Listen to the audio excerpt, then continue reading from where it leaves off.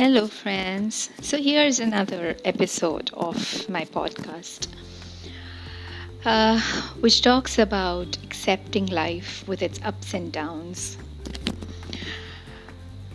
Life is beautiful until pain and denial enters without permission. Though we are conscious of the realities, validation and external approval becomes essential for survival.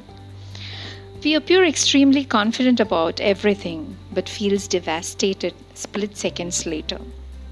Brooding, overthinking, and fretting about future leads to stress and fear of failure, which escalates to disheartening incidences.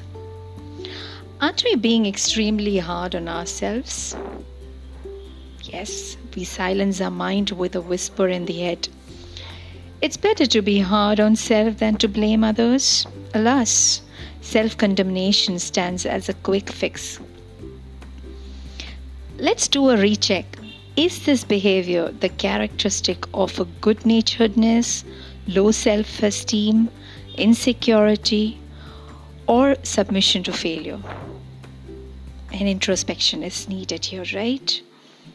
A single positive thought amid this disappointment can probably pull the plug from entering into a cognitive state of helplessness.